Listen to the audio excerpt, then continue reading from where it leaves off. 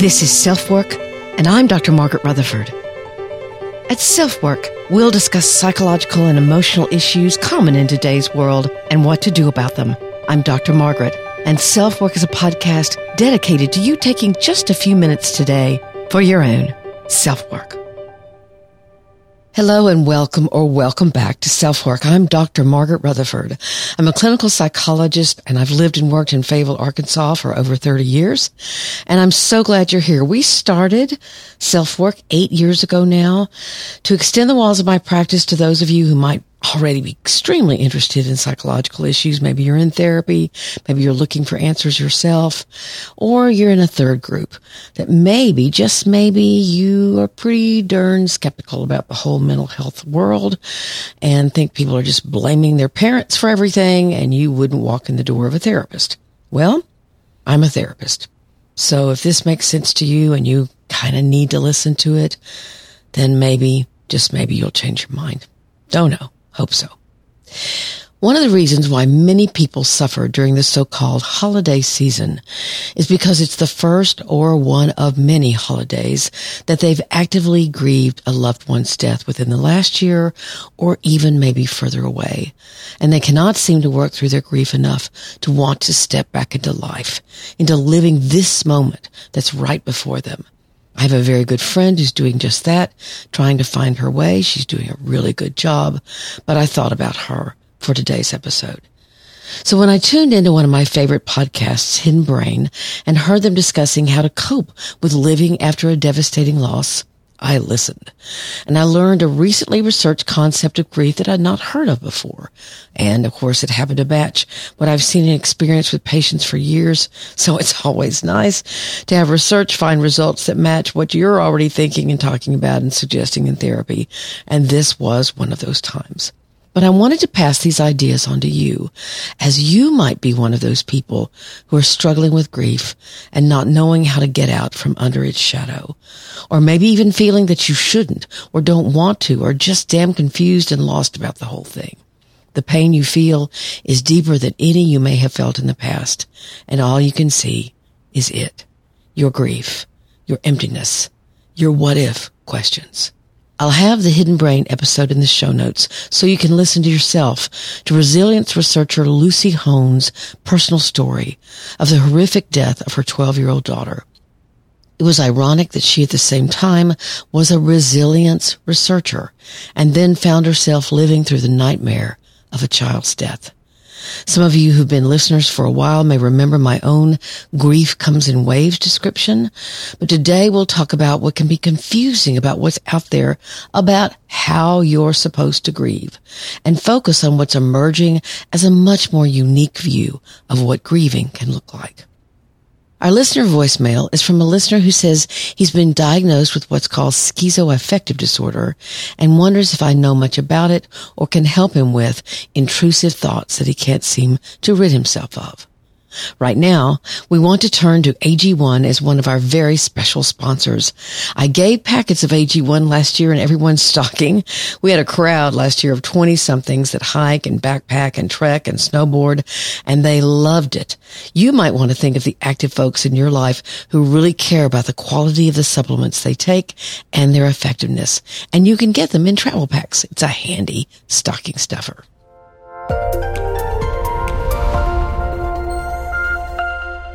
Our next partner is AG1, the daily foundational nutrition supplement that supports whole body health. I drink it literally every day. I gave AG1 a try because I wanted a single solution that supports my entire body and covers my nutritional bases every day. I wanted better gut health, a boost in energy, immune system support. I take it in the morning before starting my day, and I make sure and leave it out for my husband because he tends to forget. I love knowing that I'm starting my day so incredibly well, and I wouldn't change a thing because it's really helped me the last 2 or 3 years I've taken it. And here's a fact. Since 2010, they've improved their formula 52 times in the pursuit of making this nutrition supplement possible and the best it can be. So if you want to take ownership of your health, it starts with AG1. Try AG1 and get a free 1-year supply of vitamin D and 5 free AG1 travel packs with your first purchase. Go to drinkag1.com/selfwork, and that's a new link, drinkag1.com/selfwork. Check it out.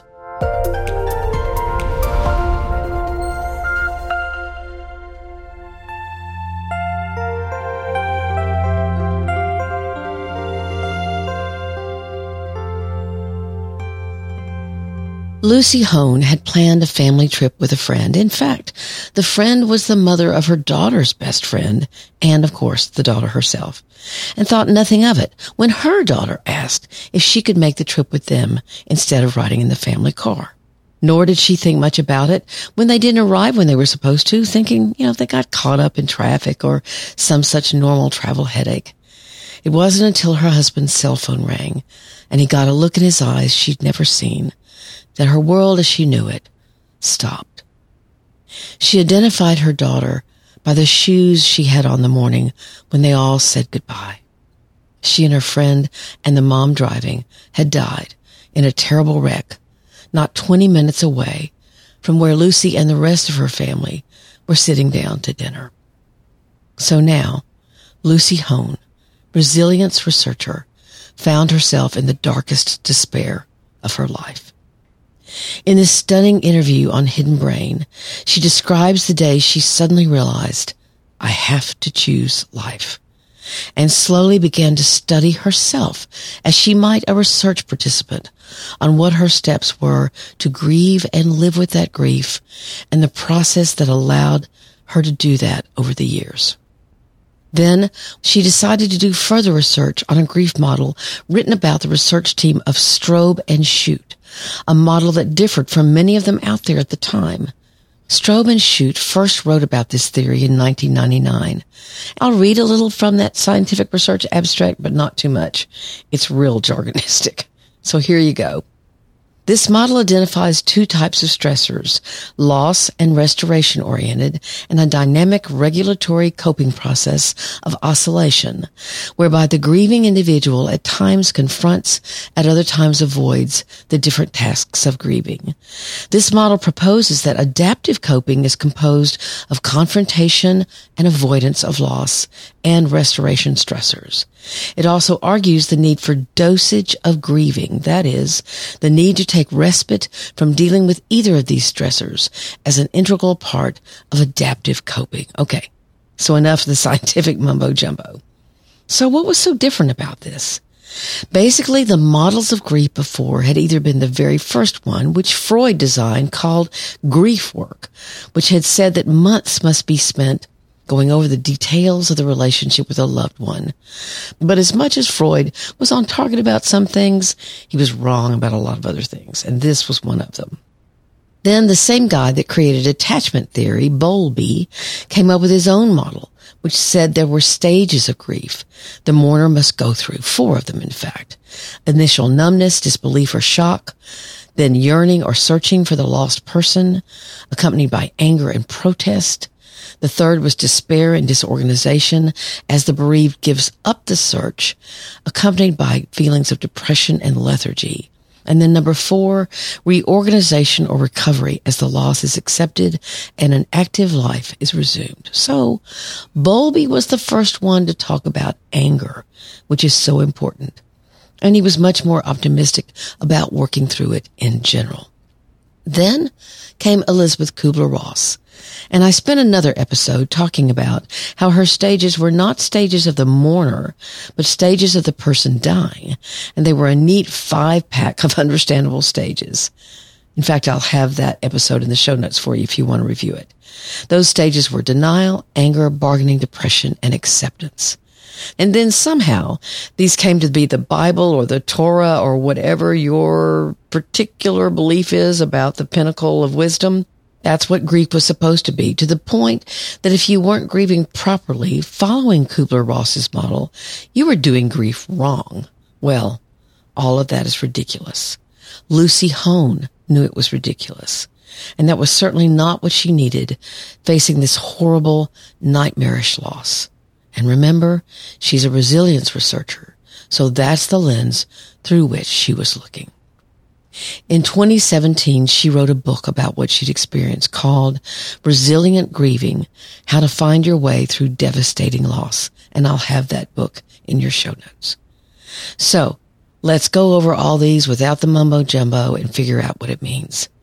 Let's hear this description of this, what I'll call a restoration model again. This model identifies two types of stressors, loss and restoration oriented, and a dynamic regulatory coping process of oscillation, whereby the grieving individual at times confronts and at other times avoids the different tasks of grieving. Okay, let's just take that apart. Basically, oscillation is a regular movement back and forth. I sleep with an oscillating fan every night of my life. It moves back and forth. Some of them move up and down as it blows air. So that's what they're saying is helpful. Moving back and forth between going toward your grief, digging into it, crying, being angry, dealing with belongings, and avoiding those things, taking a break. Not forgetting, but not pushing yourself towards something that will be hard. Restoration. Here's the second part. Again, kind of mumbo-jumbo-y. It also argues the need for dosage of grieving.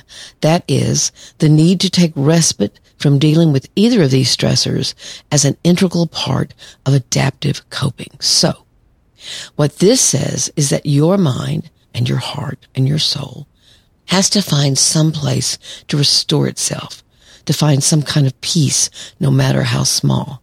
That grief needs to be parceled out in doses, or you'll get lost in it. This adds a different meaning or facet to my own analogy for grief, that it's like waves going in and out, that some days the waves will be stronger, some weaker, and then some rogue wave will come along and take your breath away. But that rise and fall is natural. What this model adds is that not only is that the way grief naturally is, but that it's necessary for it to be that way, for you to restore some sense of resilience. Now that makes sense to me. I'm sure, or relatively sure, that all of us know someone or of someone that died along with their spouse, or their mother, or their child. I've heard many stories of a parent dying early in a child's life and the other parent just quit living. At least they weren't parenting. They basically died to the child as well, and that child was left to fend for themselves. Or there are others who never got over a divorce. When they talk about it, you think it happened last year, and then you find out it was 10 years ago. That's certainly not resilience. I'm not downing them for it. I'm not saying that's horrible. I'm just saying it's not resilience. It's a lack of skill to handle what I quite realize might be the worst tragedy of their life. So, let's get back to you. What I hear from so many people is that taking that break or trying to distract from grief, if you find yourself laughing, for example, you feel guilty, especially if it's at a funeral or too soon for you to do that all of that feels like something is very wrong. This has always concerned me. And now we have a way of understanding it. It's healthy to find some time away, even if it's a few minutes. You're not abandoning your loved one. Your mind is taking a tiny little break from the grief. It's trying to find some way to begin to restore what feels normal, what feels livable. I worked with a gentleman, and I use that term because he was just that, a gentleman, during the pandemic. We'll call him Jerry. Jerry was older and hadn't used Zoom before, so he had a bit of a time with that at first, but became quite comfortable with it. Jerry's wife, Martha, had died around 6 months before, maybe 8. She'd had dementia, so they'd followed a pattern every day, which had helped her. At certain times every day they'd eat, or then they'd sit out and watch neighbors' kids come home from school. All the kids and parents knew their names because Martha had made really good cookies, which Jerry still tried to make. And the passers-by would wave at them as they went by, maybe come up to the porch if a cookie was offered. Martha and Jerry had been each other's love of their lives, and he was quite lost without her, understandably. But Jerry was dying along with her, and he knew it.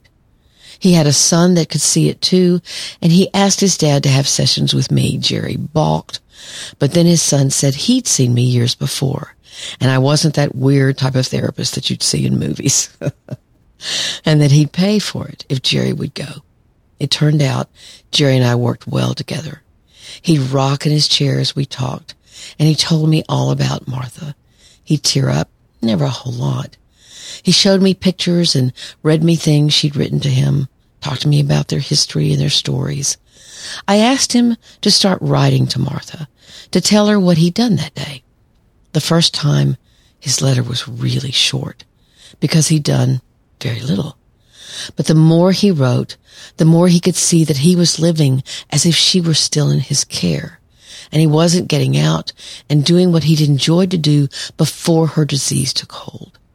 The more we worked, the more he grieved, and then took a break. He'd play games with neighbors or fix something he loved to eat.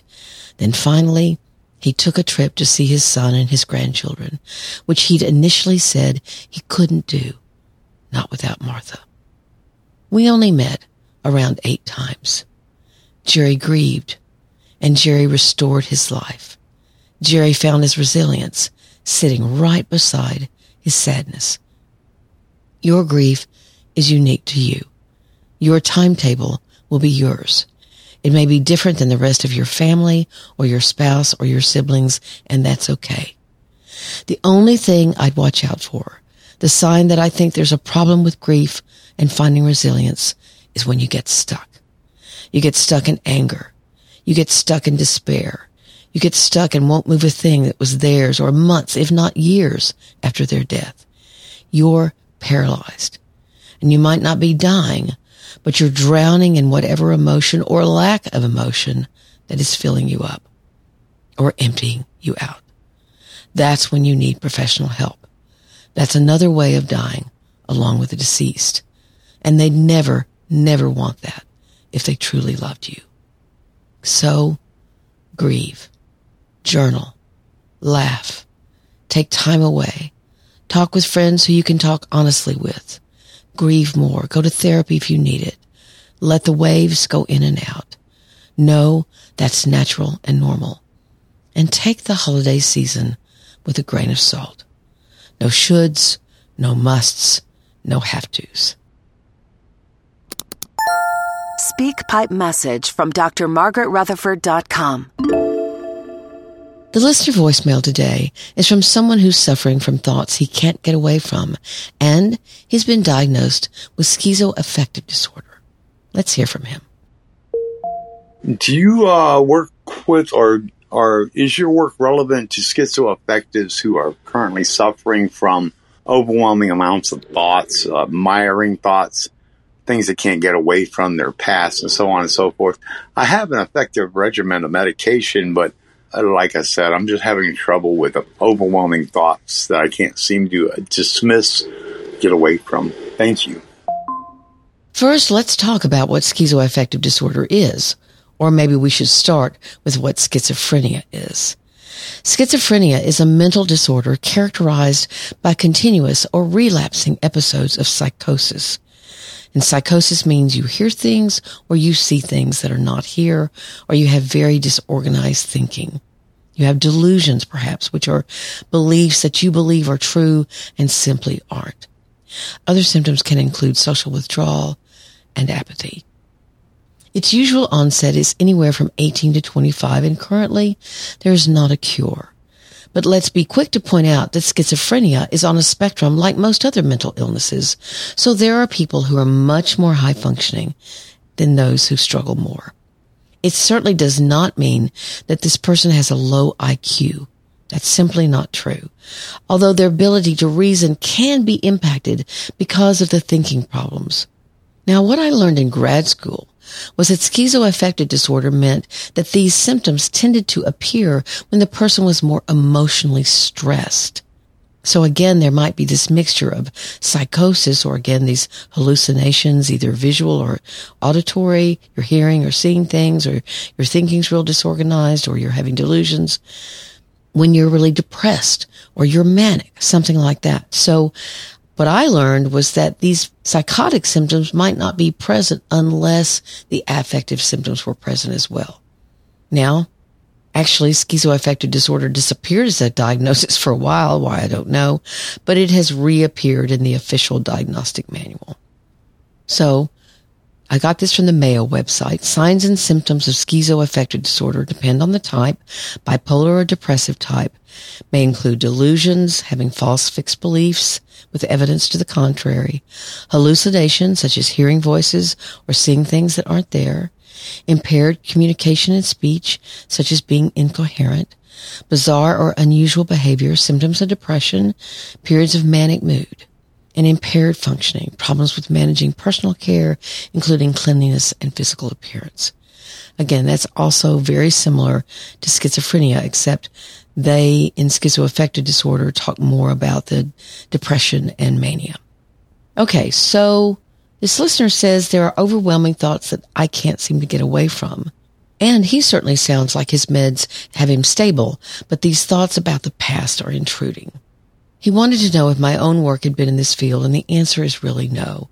Now, I've seen people who could become psychotic, especially if they got off their meds, but the people who saw me were fairly high functioning. They held down jobs, had families, but it was a very difficult life for sure. The best treatments that I found when I researched were CBT, or cognitive behavioral therapy, and DBT, which is a kind of special CBT, or cognitive behavioral therapy, that's designed for people whose emotions run very high and can lead to impulsive or dramatic behavior. So I think probably DBT, dialectical behavior therapy, might be the therapy of choice. But again, it's kind of hard to tell from this man's message. I think he should go to a mental health professional to help him work on any trauma in his history. That work would have to go carefully. I have someone in my practice now who can get psychotic, and we have to talk very carefully about trauma because she can become disorganized easily if she gets too upset. So someone with years of experience needs to help this listener and help him navigate whatever trauma work he may still need to do. Maybe that's what those intrusive thoughts are about.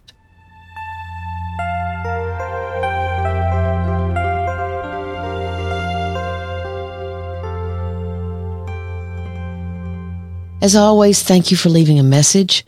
I ask all of you to do the same. You can do that through the SpeakPipe app, which you can find in the show notes, or you can go to drmargaretrutherford.com, and it's right there. It says record for podcast.